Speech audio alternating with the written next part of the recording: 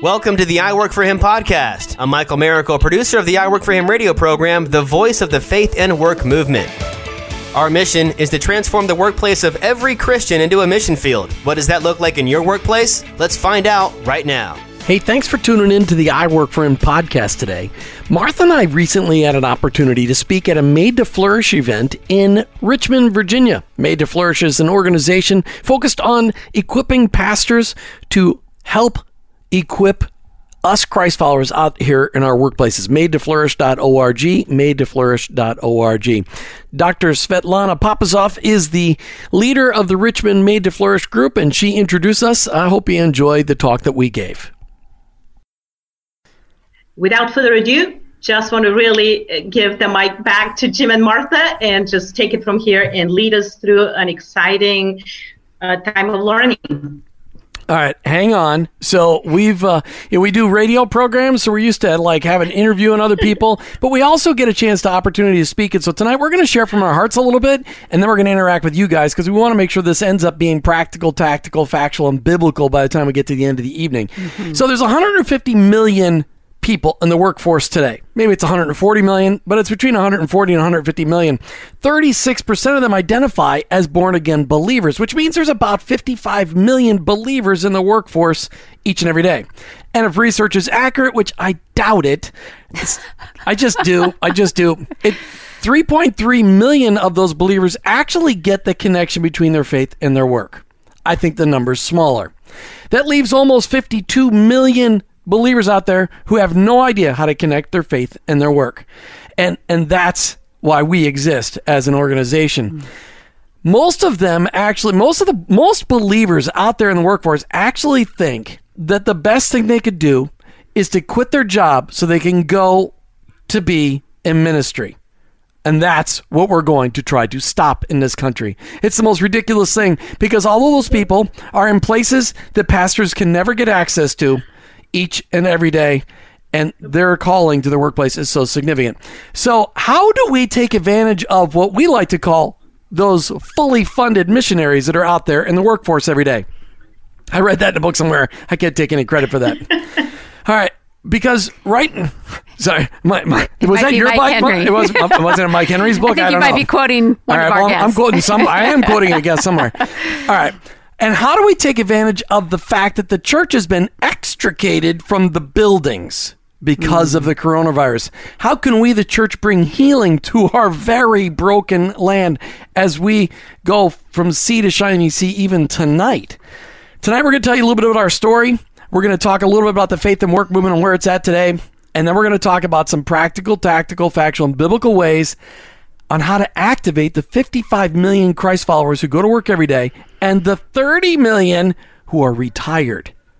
And how do we get all of them to get connected in living out their faith no matter where they go?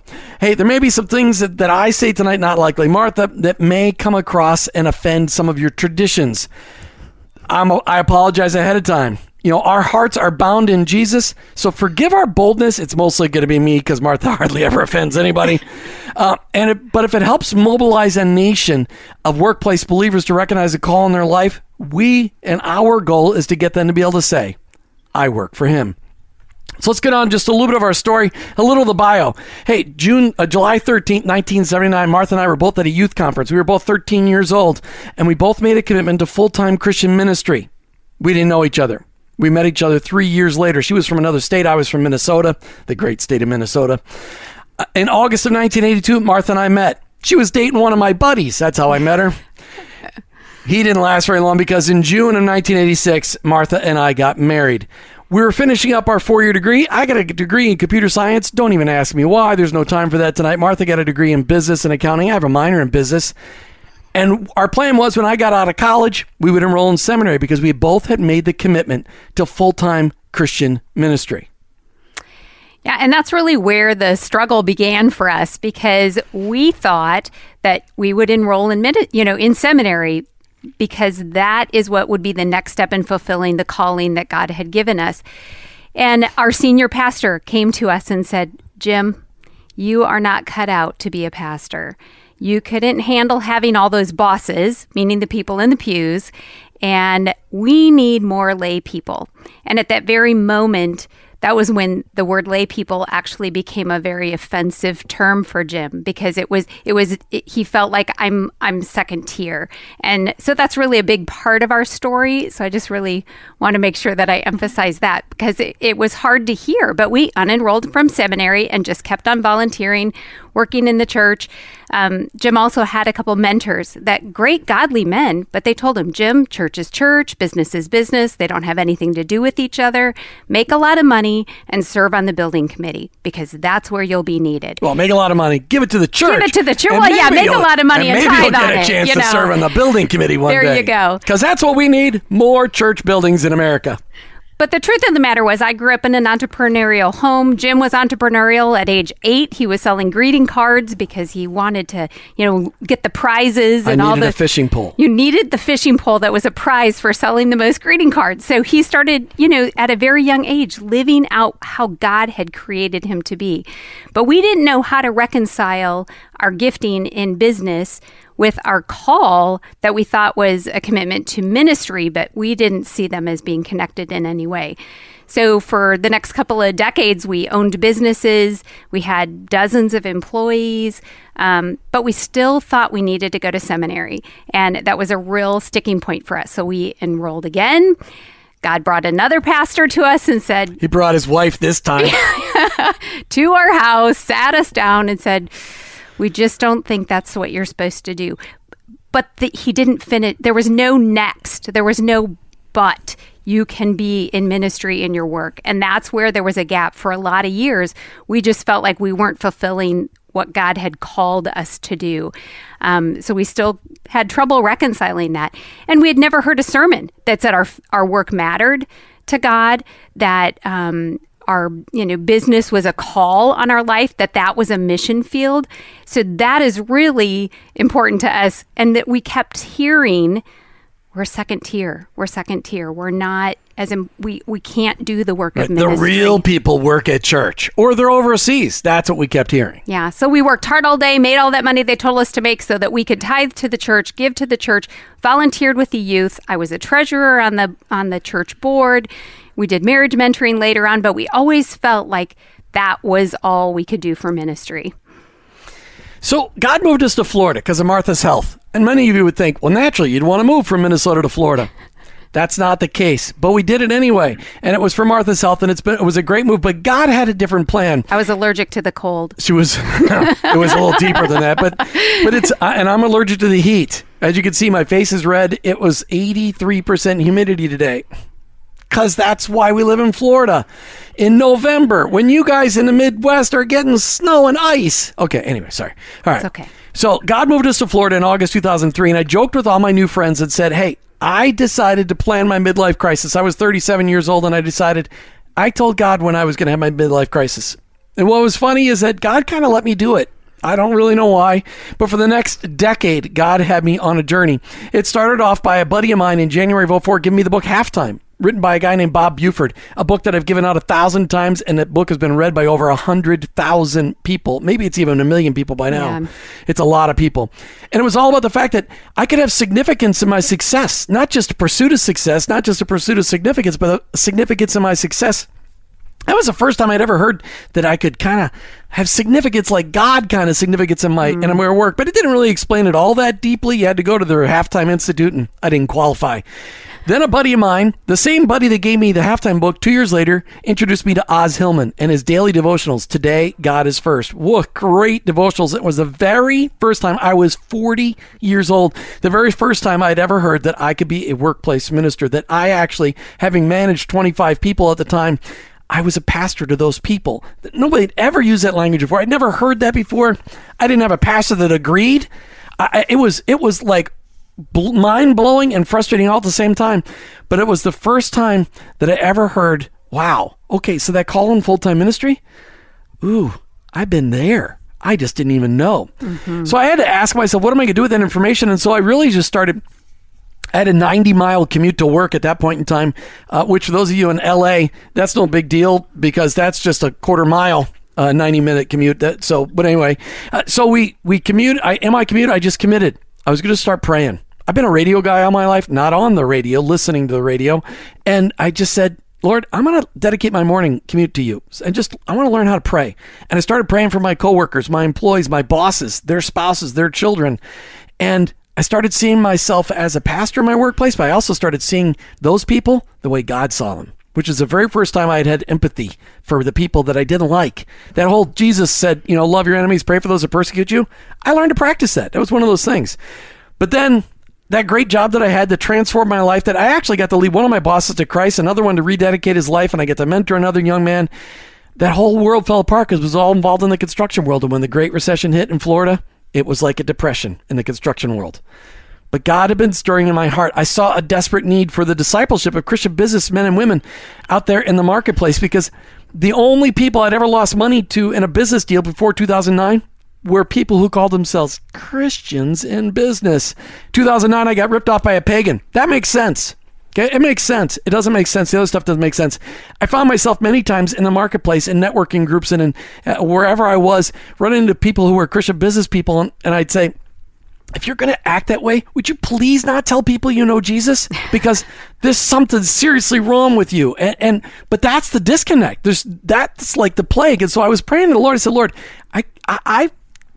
you're churning something on my heart. I'm not sure what it is, but Christian business people need to be discipled.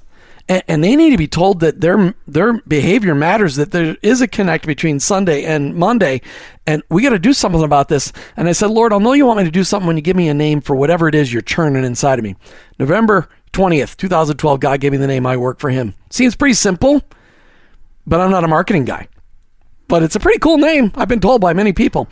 So that night I said to the Lord, I can see how I can mentor 4 or 5 Christian business guys, but how do you challenge thousands of people?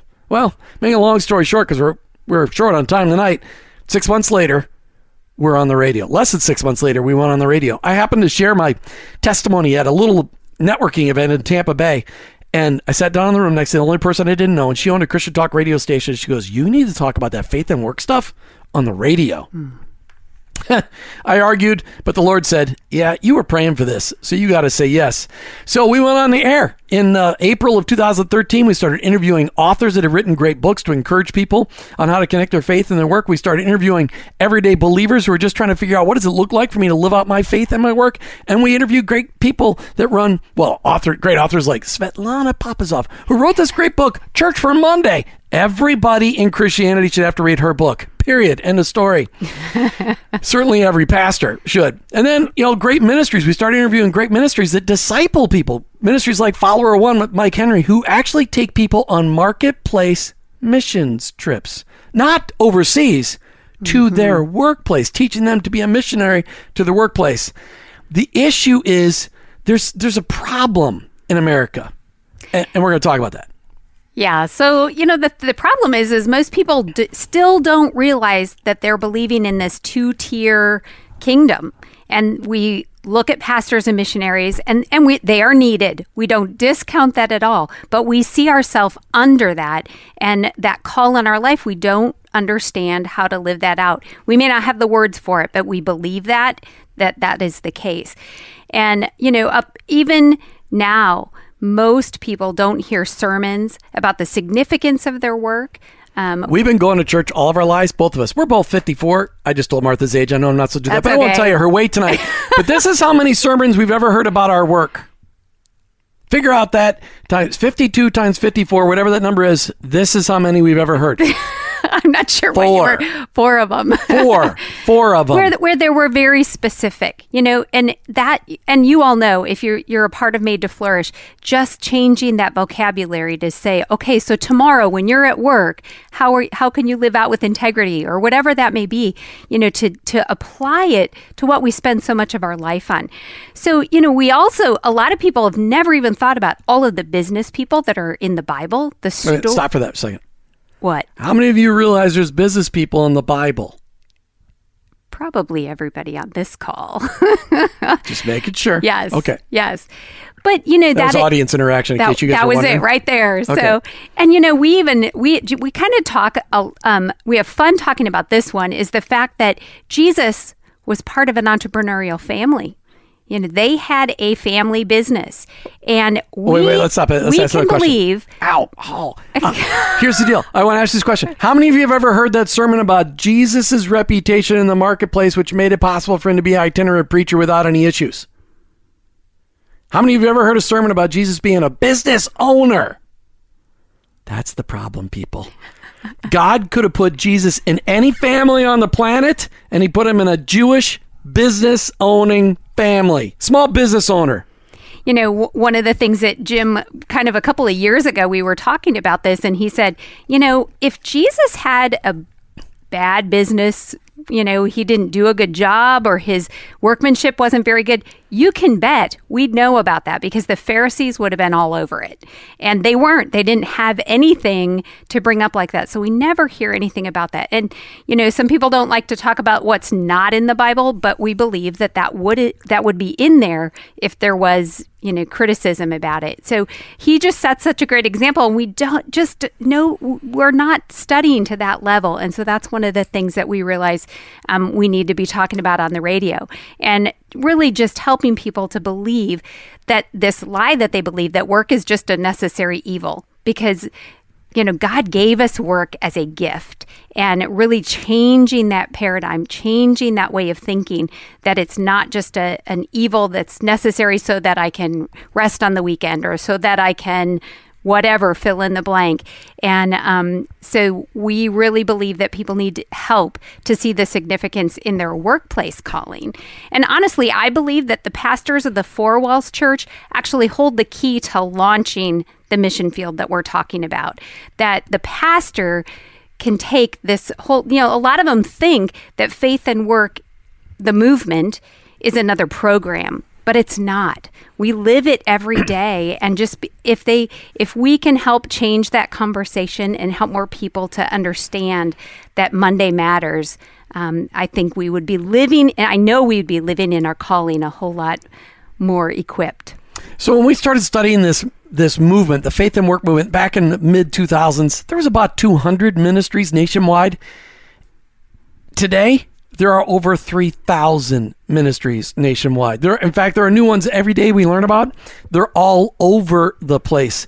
So we decided as a radio program that what we would do is start to highlight as many of them as possible so that people could find out about them, so people could connect to them. And then when people write great books like Church for Monday, we want to make that idea famous, because what they're doing in Midlothian, Virginia needs to be reproduced in 1,000 cities. Actually, did you know there's 19,500 cities in this country? You could have a Church for Monday in every one.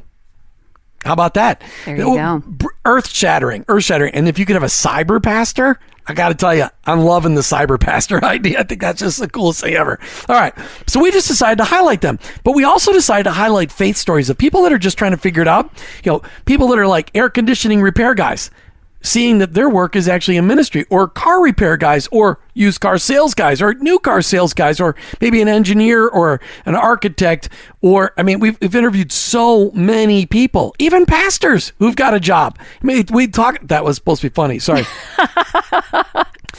We just wanted to make sure we connected our listeners to those ministries, to the testimonies, to the resources, the books, but we also started working on connecting ministries to each other, because these ministries, so many of these ministries across the country, there's one Made to Flourish, and really there's one organization in the country focused on discipling pastors to get this whole faith and work thing.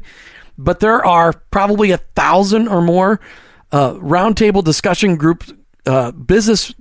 Wow, I'm having a hard time in my mouth. Mm-hmm. My rental agreement just ran out in the middle of the hour.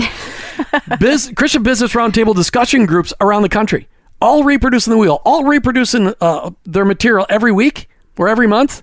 We got to connect these people. That we're wasting kingdom resources, but I digress. All right. We realized that God had a call in our lives we're not a ministry. Like, you can't go buy anything from us. Well, not yet. We have 3 books coming out, plug. But the whole idea is for us to highlight what other people are doing, because that is what God is about. And not enough of these ministries are famous enough. Literally, before tonight, did you guys know that there was a ministry focused on taking people on marketplace missions trips? No. It's breathtaking. And if every Christian in America, all 55 million of them, sorry, Mike, that might blow your mind a little bit. If all 55 million of them actually went on a marketplace mission trip, they would know and understand by the end of the 2-week trip that their workplace is a place of ministry. So now there's thousands of faith and work ministries and new ones popping up every day. And when we went on the air, we were one of very few podcasts out there in the country talking about this. Today, there's hundreds of podcasts out there encouraging people, men, women, young people, old people, on connecting their faith and their work. There's hundreds and hundreds of books. I've read 500 books about the faith and work movement. There are so many out there, so many great ones. There's some from the stalwarts of the faith. Stanley Tam wrote one in the mid-'60s when he gave his entire business to God, and they said, "You can't do that." And he goes, "Yes, I can." What a great story from the 1960s.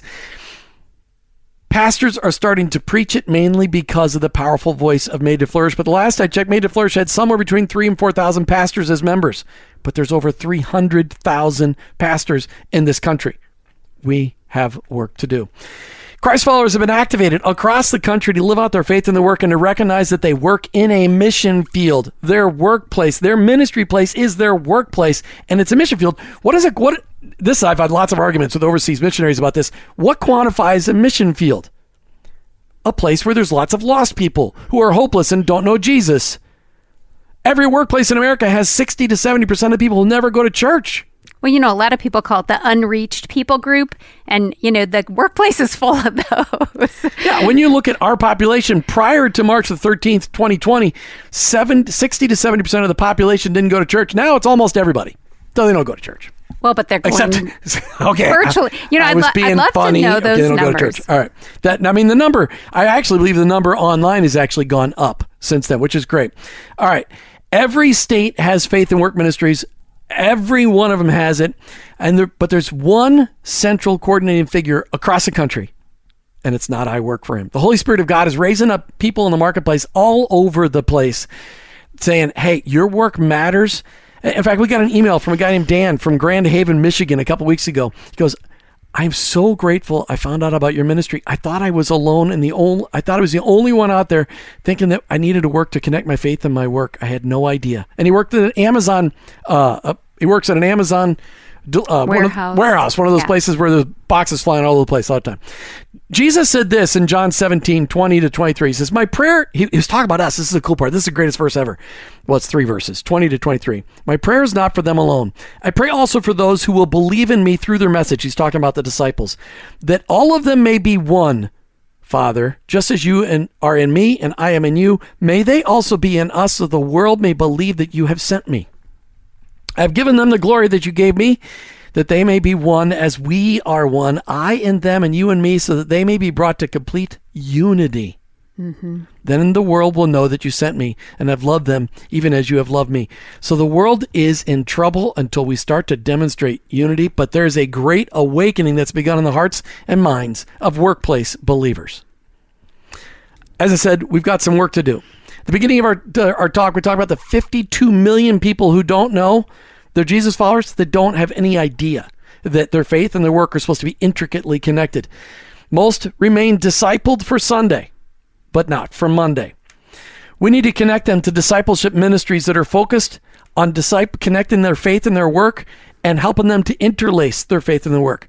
And we need to connect them with the idea that their workplace is a mission field. And during COVID-19, tens of millions of Christians, as I said earlier, have been extricated from their church buildings. And I use that word very, very, very importantly. Christians are the reason the country is in the state that it is in today.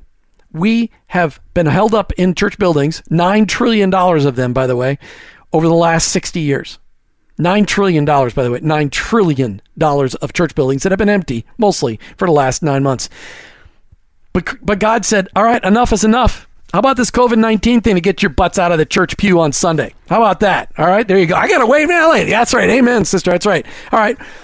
And churches are waking up to the reality that this new normal is really the old normal. How about this? This is the way church was done 2,000 years ago. Mm-hmm. Okay, don't be particular to me. How about 1970 years ago? This is how this started. The church they weren't in buildings. They were out there in the marketplace. They were out there infiltrating society, slaves and free, men and women. Unbelievable. We've got to shift the church, the four walls church, on its head and make it right side up. We got to shift it from building a little K kingdom to building a manufacturing and equipping plant. The church is supposed to be a manufacturing plant, and we haven't done that in a long time. It's time to tear down the walls that the enemy has built within the church. He'd love to create divisions. We have 43,000 denominations, yet in the marketplace, denominations don't matter, do they? Nobody talks about denominations. Jesus is who we're united around. I've been in networking groups with every denomination, well, not everyone, because there haven't been 43,000 people big. Although on LinkedIn, there is Christian professionals worldwide with very close to that many different denominations represented. Christians got to stop wasting resources. We're called to be good stewards. We're called to break down these walls, but we've got to start recognizing that the workplace is our place of mission. And we've got to start speaking that language, that encouraging language, into every believer that's out there. And, we can only do so much. If we had a nationwide radio program, we were on every Christian talk radio station in America, there would still be 50 million people that don't know. And we could be on every podcast, and there'd still be Christian people that don't know that their workplace, it's their mission field. It's time for the church to recognize a dramatic shift where believers in the marketplace are unified, and we need to make sure that it's not just 5 days a week, but all 7. We're all called to minister. We're all called to be the church. The walls have nothing to do with it. The faith and work movement's had a couple issues, though. For the last 45 years, it's been pretty much men-centric, and that's an issue since 55% of the workforce is women. I got a problem with that. The other issue we have is that, I don't know about you guys, but I don't know if you notice this, but when women become Jesus followers, they get spiritual gifts too. But the church has had a problem with the spiritual gifts of women. Yet out in the marketplace, Christ-following women, Christian working women are exploding in influence, and really, they don't struggle near as much as men do with recognizing their faith and their work should be intricately connected. That's an interesting point, because we talk about the fact that there are so many groups that meet similar to this that are mostly men. We have a great representation here, and Svetlana is a great leader, and I love the fact that she is able to do all that she is able to do for the kingdom. But one of the things that we've done at iWork4Him is kind of created a sub-brand called She Works for Him. And it's not to be a system, it's not to be any program, but really just to catapult and to encourage the women, the Christian working women, to make sure that they are getting equipped to do the things that God has called them to do in the workplace. And so Jim alluded to the books that we're writing, but one of them is a She Works for Him field manual, just filled with stories of Christian workplace women, and how God is using them in their place of work to encourage and to just challenge the women. And another sub-brand that we have is I Retire for Him.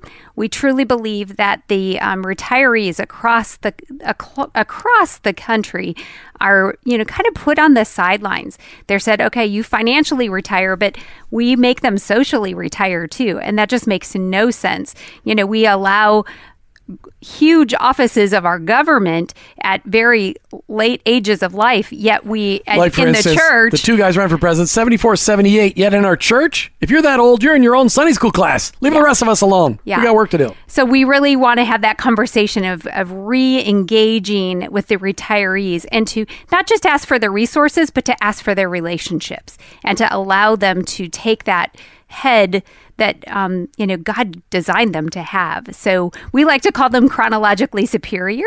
And so Grant Skeldon in his book The Passion Generation called them chronologically superior, and we have totally adopted that. Yes. Absolutely. So that is just another area that we're just very passionate about, is how can we engage the retirees.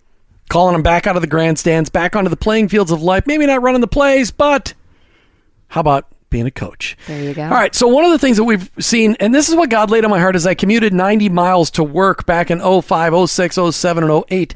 God showed me the way I could live out my faith in my work. And this is a simple pattern that we have now seen in multiple organizations, including Mike Henry, a follower of one, and his marketplace mission trips. This is what God told us. We start off, we need to encourage every Christ follower in America that's out there in the workforce, or even in their retired neighborhood, got to start praying for people by name each and every day. How about the people that we come in contact with every day? Our neighbors, or how about our employees, our bosses, our coworkers? Pray for them by name each and every day. Then look for ways, that's number one, then look for ways to serve them over and above what your job requires you to do.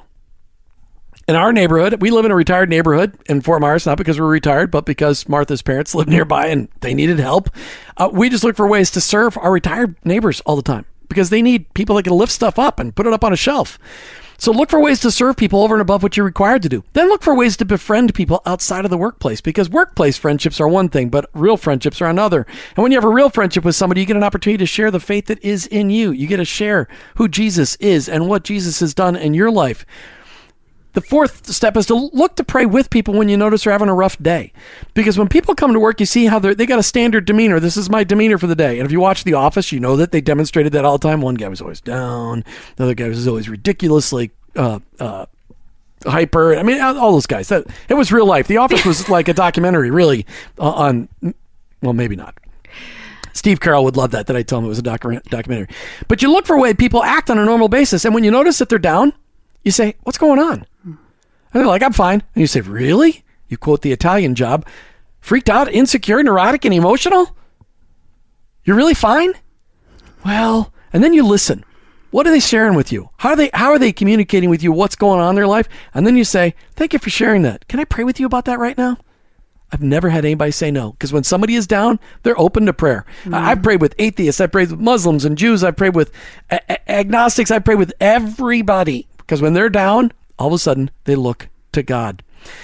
But all along, Christ followers out in the workplace, they have to be people of excellence. They can't be the people I used to shake by the shoulders and go, please don't tell people you know Jesus if you're going to act that way. It can't be that. We got to be people of excellence. Everything about us has got to be excellent. Everybody should be able to look at our work and go, what? Jim, you're making me all look bad. I'm like, sorry, just doing my job. Okay. But that's the steps that transforms a workplace and gives a Christ follower an opportunity to really become a minister. Because when you start to pray for people, what happens to your heart? Your heart starts to shape and you start to see those people the way God sees them. And when you start to see people the way God sees them, you develop an empathy for them that is unparalleled with anything else in the world. And you've got an opportunity to really start transforming a workplace. But it starts with us praying for other people. So, Martha, we've got some ideas for this pandemic. Well, we do, because one of the things that we want to be very practical, and this is where, we can even have some conversation, I think, around this, Jim, is just the fact that how do we apply this? How do we take what we're talking about and apply it in a pandemic era? And one of the things that we know is the fact that Romans 12:2 has been incredibly important to us. And just the whole idea of not conforming to the ways of the world. Every single day there's things that we hear on the news, we see in social media that twist our thinking. And every day we need to measure ourselves against what Scripture says and not what the world says. So not conforming to the ways of the world, but being transformed and seeing how God can use us. So we really make that a real big focus. And that's something especially now we feel can really help all of us as we look at life through the lens of Scripture. Right. I love the NLT version. It says, don't copy the behaviors and customs of this world, but let God transform you into a new person by changing the way you think. Now, it's not the renewing your mind, because that's even more powerful when you get a new mind, but changing the way you think. Because we got to stop thinking about church the way we think about church. Every time you think when I say the word church, you think of a building with walls. That is not at all what we're talking about anymore. That church is done. It's done. It is no longer, it's not that it's done, but that is not the church. The church is mobilized, extricated. It is on the move, and it is expanding and exploding because there are hurting people that are multiplying every day in our country, and we need to touch them with Jesus. So we need to teach people these methods of the iWork4Him Nation is what we call it. If you go to our website, that's one of the things. It's the iWork4Him Nation. Praying for the people that you know. each and every day by name. We need to do that in our neighborhoods too. Well, we talk about the fact that prayer can be touchless, although it's really nice when somebody's struggling and you pray for them and you put your hand on them. But during, this Wash time, your hand first. During this time when we can't be near people, that doesn't mean we can't be praying not only for them, but with them, and really offering that up and taking the extra time on, finishing a Zoom call and saying, hey, can I pray with you about whatever you're going through? Really being purposeful in that. Enough of this social distancing garbage. We need a spatial distance. Okay. Write to your local senator. Tell them we're going to change the language. We're not going to social distance anymore. People are hurting. People need to see people. People need to touch people. Wash your hands first. Cover your mouth. Whatever you got to do. Spatial distancing. Okay. Social distancing, a disaster. There have been more people committed suicide because of COVID than people have died of COVID in this country. They're not talking about that statistic on the news. We've got to start spatial distancing only. We need social interaction. People are desperate. They're hurting more than they've ever done before. The power of the small group is now recognized. I mean, church has been moving towards small groups for decades. But now, the small group is really the church in America. It is the undeniable power of the church today. But and cyber pastoring. And cyber pastoring is very cool. Do you have a weapon, a cyber weapon? Okay. But you do have a weapon, don't you? Okay. Yeah, she's looking for a Bible. So, but when you look at this, people are hurting. This COVID has been brutal on people. Not only have people lost loved ones, but losing jobs and losing contact with people. This is tough. This is very, very tough.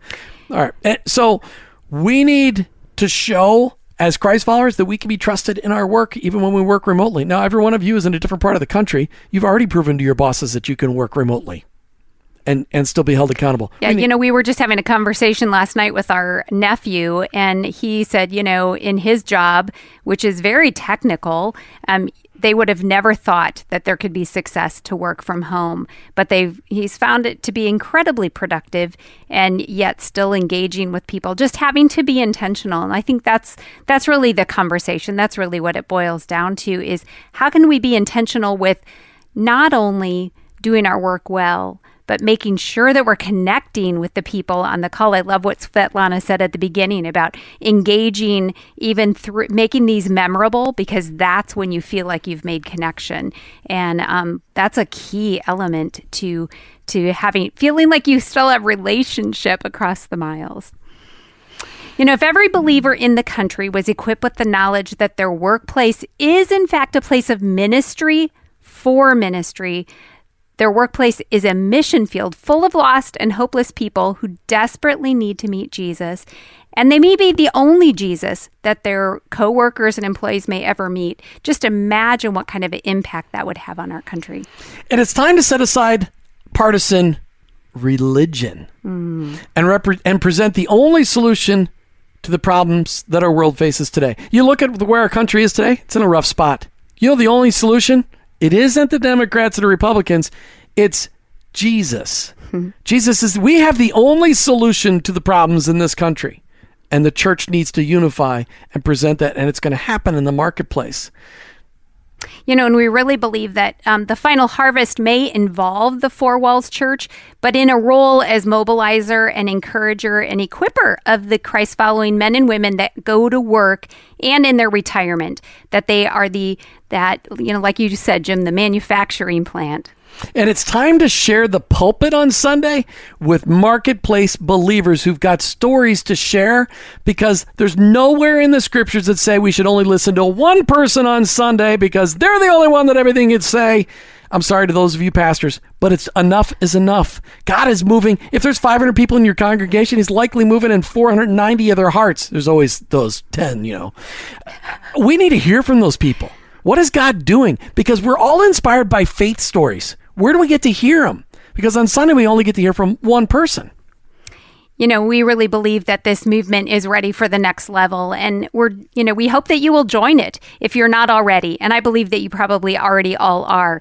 But we know we already have all the answers in the Bible and Jesus and the Holy Spirit that goes with us. And the believers in this country are being called to bring healing to a broken land by loving not only our neighbors, but our coworkers and praying for those that persecute us along the way. So who do you work for, really? We all have a calling. Have you heard this before? Some of us get called to the pastorate, some of us get called to the foreign mission field, but the majority of us get called to a cubicle. You're either all in or all out. That's the kind of follower Jesus wants. I don't know about you, but I'm all in. We're Jim and Martha Brangenberg. Our workplace, it's our mission field, but ultimately, I work for him. Thank you for listening to the iWork4Him podcast with your hosts, Jim and Martha Brangenberg. Please visit iWork4Him.com to learn more about connecting your faith and work, to join the iWork4Him Nation, or subscribe to our weekly blog. You can also follow us on social media at iWork4Him to stay up to date and meet our guests. If today's message spoke to you, please subscribe, rate, and review the show on your favorite podcast platform. Your review will launch more workplace missionaries across America. That's at iWork4Him and online iWork4Him.com. iWork4Him.com.